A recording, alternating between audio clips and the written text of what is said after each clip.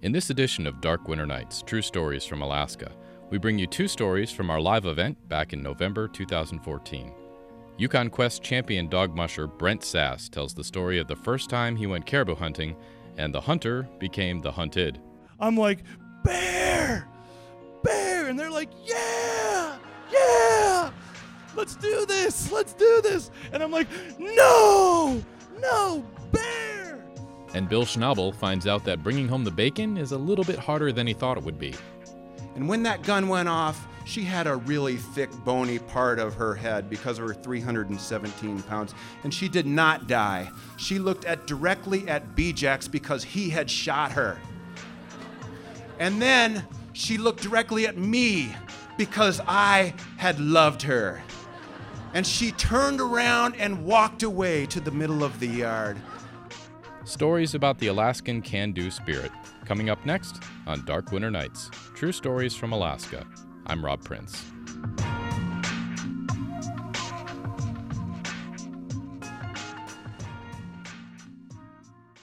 I came to Alaska 14 years ago, with one goal, to live and be an Alaskan. Let's start off the show with Brent Sass. We asked him to tell us his favorite Alaskan story, and this is what he shared with us. I said, I'm just going to go start doing this stuff, and I had to find some buddies to go do it. And I got this group, a couple guys together, and we decided that we were going to go up north, way up north, and we were going to try and shoot some caribou. And we didn't really have any idea what we were doing, but we were going to try it. And these guys, they're two of my best friends now. One of them is, he's a guy that I've done hundreds of trips with since that time. So Josh, I'm going to say it, Josh Horst, you guys probably all know him.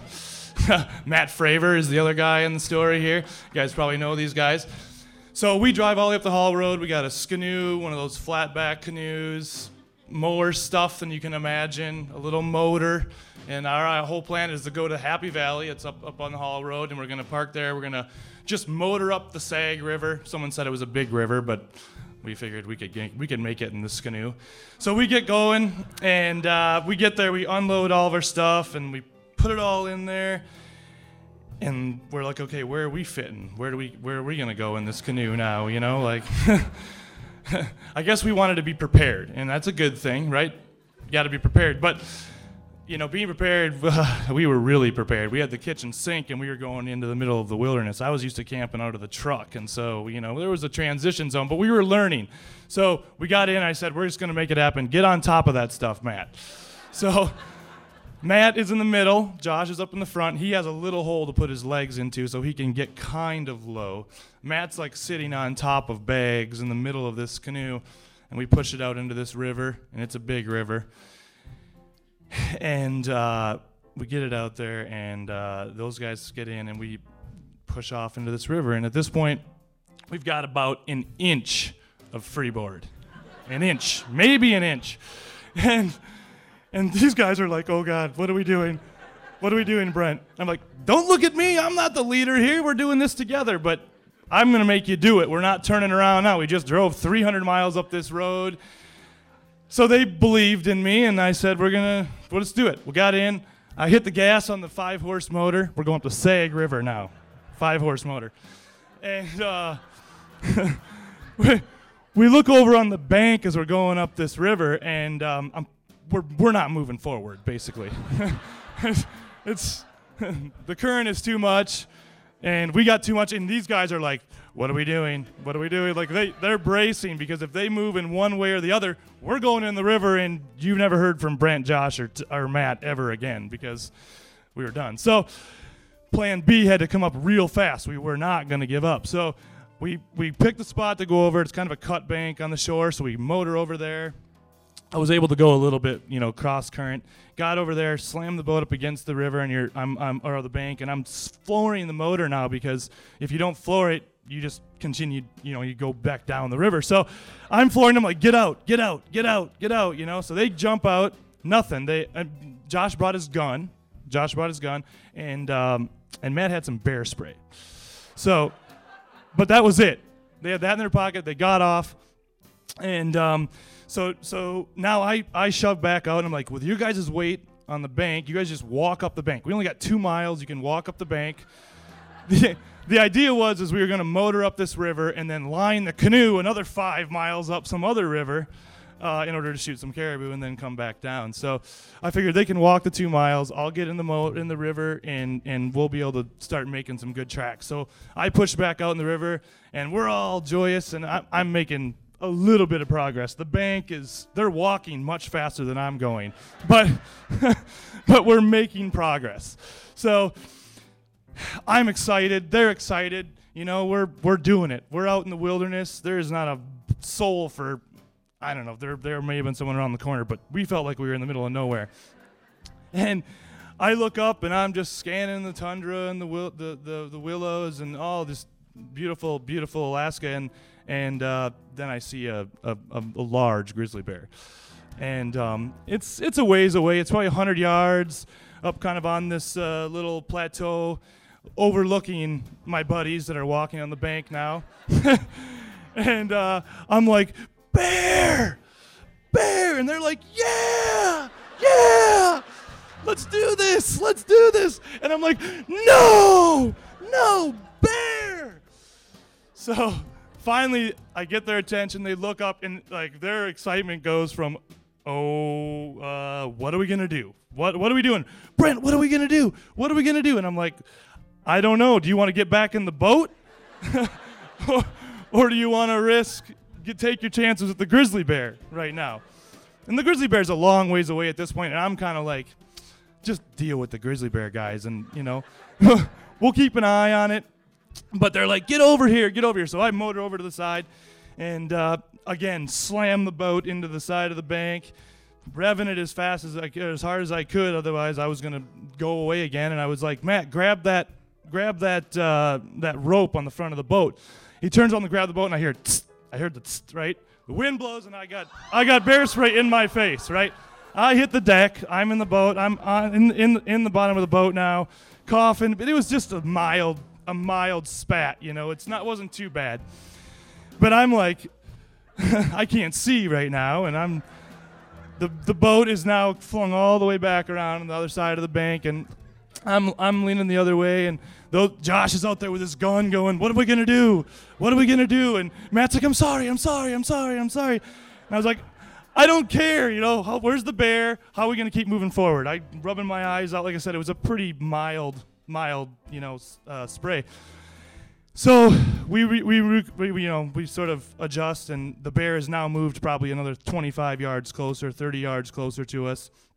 And at that point, I was like, what do you guys want to do? You want to get back in the boat, or do you want to keep on the shore? And they were both like, I think we should get in the boat. And I said, I don't think we should get in the boat, because we're all three gonna die if we go in this boat right now. We have a fighting chance against this grizzly bear. So I'm in the boat, and we need to get them in the boat. They think they need to get in the boat, and I was like, no, we're not gonna get in the boat. Let's just push me back out, and I'll stay close to shore. And you know, we'll watch this grizzly bear. In the meantime, we're having this conversation. The bear's getting closer and closer and closer, and he's probably like 45 yards away now, standing up, looking at us. And in the process, you know, we're still slammed against the river. There's a raging river going on right here. We're kind of yelling at each other. I know these guys pretty well, but this is like the beginning, right? This is the beginning. You spend all your time out in the wilderness with people. And I hadn't spent a second in the wilderness with these people. And so we didn't have like a real good way to communicate. So in the end, I just said, push me out again. So I went and told Matt to use the paddle to push me out. He pushed me out, but in the you know, the same motion, he was still holding the bear spray. And as he pushed out, he completely like a 4-second spray right into my face. So now I've fallen back into the bottom of the boat, and Josh and Matt are on the bank. Are you okay? You know, and Josh has dropped his gun. I'm starting to kind of float down into this little eddy here. I'm in the boat. I'm coughing. I see nothing at this point. My eyes are completely red. And so we get off to the side, and I'm like, I need to get out of this boat. Like, I can't see anything. If someone else is going to have to drive the boat if we're going to do this. So I get out, and we're all sitting around, and Matt is just so scared that I'm just going to just clock him, because I just got sprayed twice with bear spray in a matter of about 4 minutes. And so I'm like, don't worry about it, Matt. Don't worry about it. Where's that bear? Where's that bear? Like, these two are so concerned with me, and I'm like, well, now the bear has gotten time to, get closer and closer and closer, and we're worried about me and my bear spray. And we all three kind of look up, and I don't see very well at this point. My eyes are just, exploding.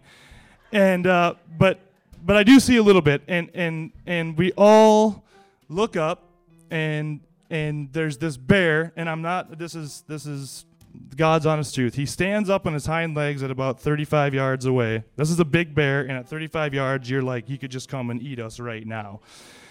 And he got up, and he literally looked at us, shook his head, said, "Stupid humans," went back on all four legs, and just sauntered off away.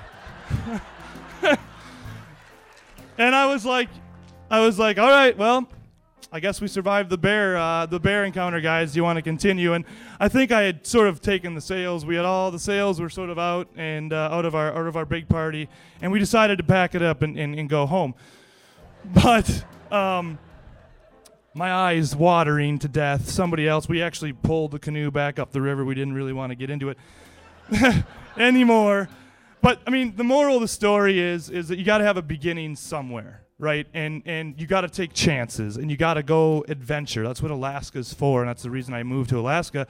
And so we talked about it the whole way back home in the truck. Like, we made mistakes before we left Fairbanks. We had the biggest train wreck before we left Fairbanks, all the way up the Hall Road with the canoe, with the bear.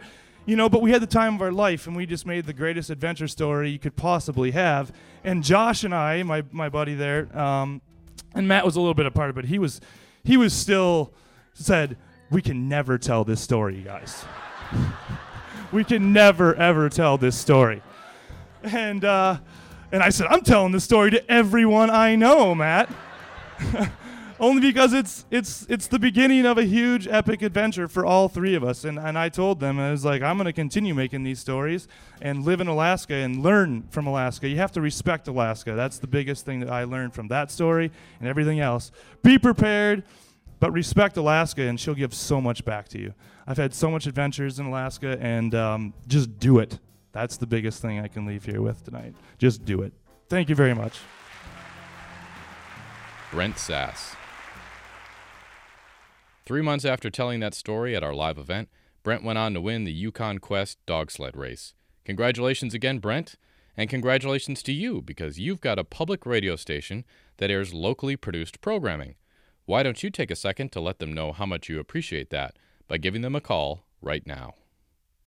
This is Dark Winter Nights, true stories from Alaska, and we've got another hilarious story about the Alaskan can-do spirit from our live event back in November 2014. Bill Schnabel told us this story about what can happen when you try too hard to keep up with the Joneses. Kathy next door mentioned, I think this year we're going to raise chickens. We're going to feed the neighborhood. And I said, not to be outdone, I said, oh yeah, Kathy, we're going to raise hogs. One of the great things about Fairbanks, Alaska is the can-do spirit of its residents. If you want to mush dogs, all you need to do is work for a dog musher for a little while, get yourself a team, and pretty soon you're running the Iditarod. If you want to climb mountains, you drive south, you drive north. There's ranges both ways you can climb. If you want to build a house, you go to Spenard's, get yourself some lumber, start hammering it together and see what comes up. And if you want to raise hogs, you slap together a fence in your backyard, make some phone calls, and you're a hog farmer. And that is exactly what we did. Over the course of that spring, we watched YouTube to learn how to raise hogs. We read books and things of that nature. And I asked my friend Luke and Emily if they would help me build a hog pen, and they did. We got electric fence and strung it around some trees. Then we built a house out of plywood and some metal we had sitting in the garage. And finally, I built a trough out of lumber, and we were ready to go. I called a guy named Jerry in North Pole. I had heard he has hogs. He got a truckload of hogs that he diverted from a life in a confined feeding operation in Canada, brought them here to North Pole and got them from them. So I went over to Jerry's house in early May, picked up 3 hogs, little guys, about 40 pounds, 8 weeks old, little pink jobbies. Threw them in the back of my truck inside of a dog kennel. They all fit into a single dog kennel at that point. I had 3, but he stuffed them all in there. I brought them home. I won't go into too many details about what we learned that summer. I can summarize it in just a few simple rules. Rule number 1, do not give your hogs clever names, for it will be difficult to kill them or at least arrange their death at the end of the summer. For our part, we named our hogs My Hammy, Ham I Am, and Francis Bacon. Rule number 2, do not grow attached to your hogs for the same reason as rule number 1. My Hammy was the timid one. He would kind of back away and be afraid, and you'd have to entice her over with some food.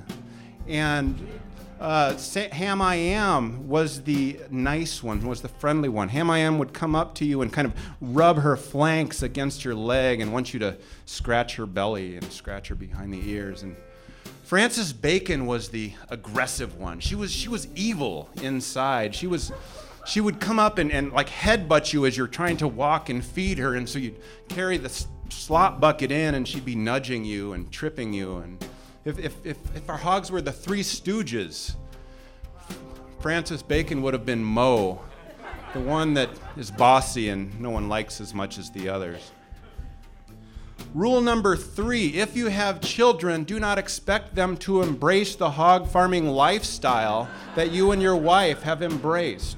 Our children turned out to be embarrassed by our hogs. They did not want their friends to know that we had hogs. And when we said, children, go out and slop the hogs like they do on Little House on the Prairie, they said, no, we will not do this. In fact, every morning, Cheryl would feed the hogs. Every afternoon, I would feed the hogs. But we loved them. We absolutely loved our hogs. Rule number 4, be careful what you feed your hogs. If you feed your hogs dry crushed barley obtained from a local source, the dry crushed barley going into the hog looks exactly like the dry crushed barley coming out of the hog. You have to soak it overnight, something about the enzymes being activated. And do not overfeed your hogs. The prime slaughter weight for a hog of this variety is 200 to 220 pounds. We surpassed that weight in early August and slaughtered them in mid-September. Our biggest hog was 317 pounds, half again as large as it should have been. This not only makes it difficult to maneuver, it also makes it hard to kill. As summer waned and the rains came and leaves turned yellow, it became time to think about slaughtering the hogs. So I asked my next door neighbor, Kate, who is always ready for the zombie apocalypse and knows something about guns. I said, Kate, do you have a gun? She said, yes, I have a .38 Special. And I thought to myself, .38 Special, my only experience is the band that I saw in the mid-'80s. And so I said, Kate, will you slaughter the hogs? And she said, no, I cannot. I have grown too attached to them. And I certainly couldn't slaughter the hogs because I loved the hogs. And so I asked Luke, I said, Luke, will you slaughter the hogs? And he said, well, Emily and I have been giving you slop to give to the hogs all summer, and I don't feel comfortable killing them, but I have a buddy named B-Jax from Wisconsin who is a hunter and has killed lots of stuff. So we made arrangements with B-Jax, the Wisconsin hunter, to shoot the hogs, and he said yes. So September 16th was the date when, the allotted date when we were going to slaughter these hogs. It was a fall day, pretty outside, yellow leaves, 50 degrees. A Thursday afternoon, we agreed to meet at our house at 5 p.m. after work. So everybody showed up. Cheryl decided that she and the kids were not going to attend. They had loved the hogs too much, but Cheryl did stop over at Fred Meyer's and get a berry pie off of the discount rack that she said we thought might be useful. In attendance that night was me and Kate next door and Luke and B-Jax and Emily, 5 o'clock. And we made a plan for how we would do this and kind of took our places. So when the time came to slaughter the hogs, Luke and Kate and I walked back to the hog pen and pie in hand opened the door. Out came Frances Bacon because she was the most assertive one. She came outside, we closed the door. We didn't want to shoot the hogs in front of the other ones. We didn't want the first two to see what happened to this guy. So I had the pie. I said, come on out. And Frances Bacon did come out. We shut the door, and I walked across the yard. Luke on one side, Kate on the other, flanking Frances Bacon so she wouldn't get away. We walked across the house, over the driveway, and then down the hill, little hill, and found ourselves under the tree house. I looked around, we talked to everybody, made eye contact among all the people, and I set the pie on the ground. Now, when a hog eats dry, crushed barley, they move their head a bit. And we had planned for this. And I had told B-Jax she might move her head a little bit. But when a hog eats a virgin berry pie that it has never eaten before, they move their head like this. And so I looked at this and I thought, well, this is a problem, but it's not my problem because I'm not shooting the hog. And so I turned to B-Jax and said, B-Jax, it's time. And I stepped away. And B-Jax stepped up to her and took the .38 Special and planted it between her eyes as best he could, and he pulled the trigger and boom. And what I expected to happen was that hog would fall flat down on the ground, kick a little bit, and I would cut her neck to bleed her out. But what happened was she stopped. And when that gun went off, she had a really thick, bony part of her head because of her 317 pounds. And she did not die. She looked directly at B-Jax because he had shot her. And then she looked directly at me because I had loved her. And she turned around and walked away to the middle of the yard. And I looked at this and I said, B-Jax, shoot her again. And so he did. He followed her to the middle of the yard, and by this time she was turning circles. And so he was kind of doing this, and he shot her again in the head, and she still did not die. But she started circling more and more.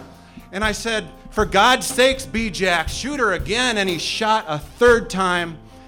And she was moving so much, I do not believe that he shot her in the head. He might have shot her in the foot. I'm not sure, but he hit her because when he shot her, she sat down on her haunches and screamed. And this loudest hog screech I have ever heard in my life. It rattled the windows. It started the dogs down the street howling. It turned my knees to jelly. And about that time, our friend Bob, who was late for the event, showed up and got out of his car, heard the gunfire, and dove behind the door for fear of ricocheting bullets. 3 bullets didn't put her down.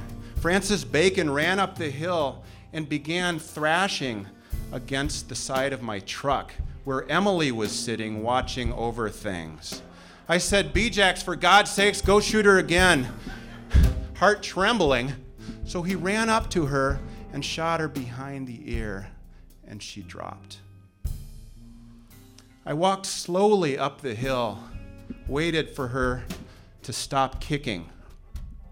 And when she did stop kicking, I bent down to cut her neck.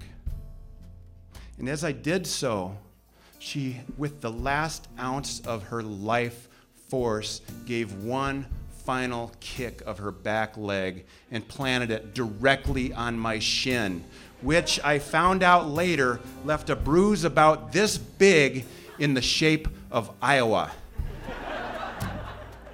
And as I was laying down on the ground, I reached over and cut her neck and watched her lifeblood flow out of her. And when I lay there writhing in pain, I looked at her life force flowing from her. I looked at Francis Bacon. I looked at Emily in the truck with blood spattered on her shirt. I looked at Luke and Kate standing there trembling. I looked at B-Jax, mortified, tear in his eye, and smoke coming out of the barrel. And it occurred to me that life is tenacious. Life wants to hang on. And if you are going to take a life, like every good farmer and every good hunter knows, you better respect that life. You better cherish it. B-Jax was able to dispatch the other two hogs that night without incident by shooting them behind the ear. And in the subsequent years, I and other members of the Moose Mountain Celebrity Yard Farming Cooperative dispatched many other hogs. But that first night, that first one, Francis Bacon, we gave her a bad death. And I will always be a little ashamed about that. But we did save her from life in a confined feedlot operation, and for 4.5 months we loved her and raised her in our backyard and gave her a damn good life. And man, that's got to count for something. Thank you.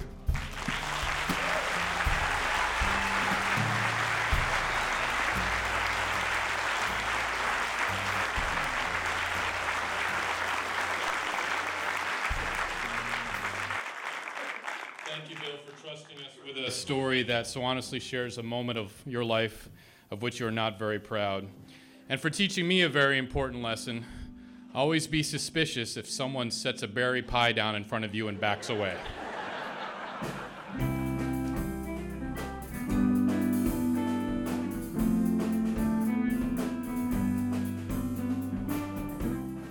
Thanks so much for listening to this episode of Dark Winter Nights. Today's episode was edited by myself, the sound recording was by John Huff and Matt Hutter of Alaska Universal Productions, and our audio and story consultation was by Lori Neufeld. Remember, these are the stories we tell up here in Alaska on Dark Winter Nights. I'm Rob Prince.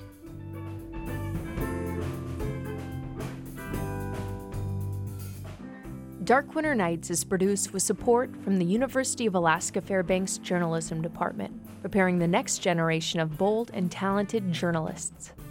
UAF Journalism. Tell great stories. Thanks for listening to this episode of Dark Winter Nights. Want more Alaska stories? Check out the Dark Winter Nights podcast, available now on iTunes or online at darkwinternights.com. We need your Alaska stories. If you've got a great story to tell or know someone who does, head over to darkwinternights.com, where you can submit your idea and get more information about the program.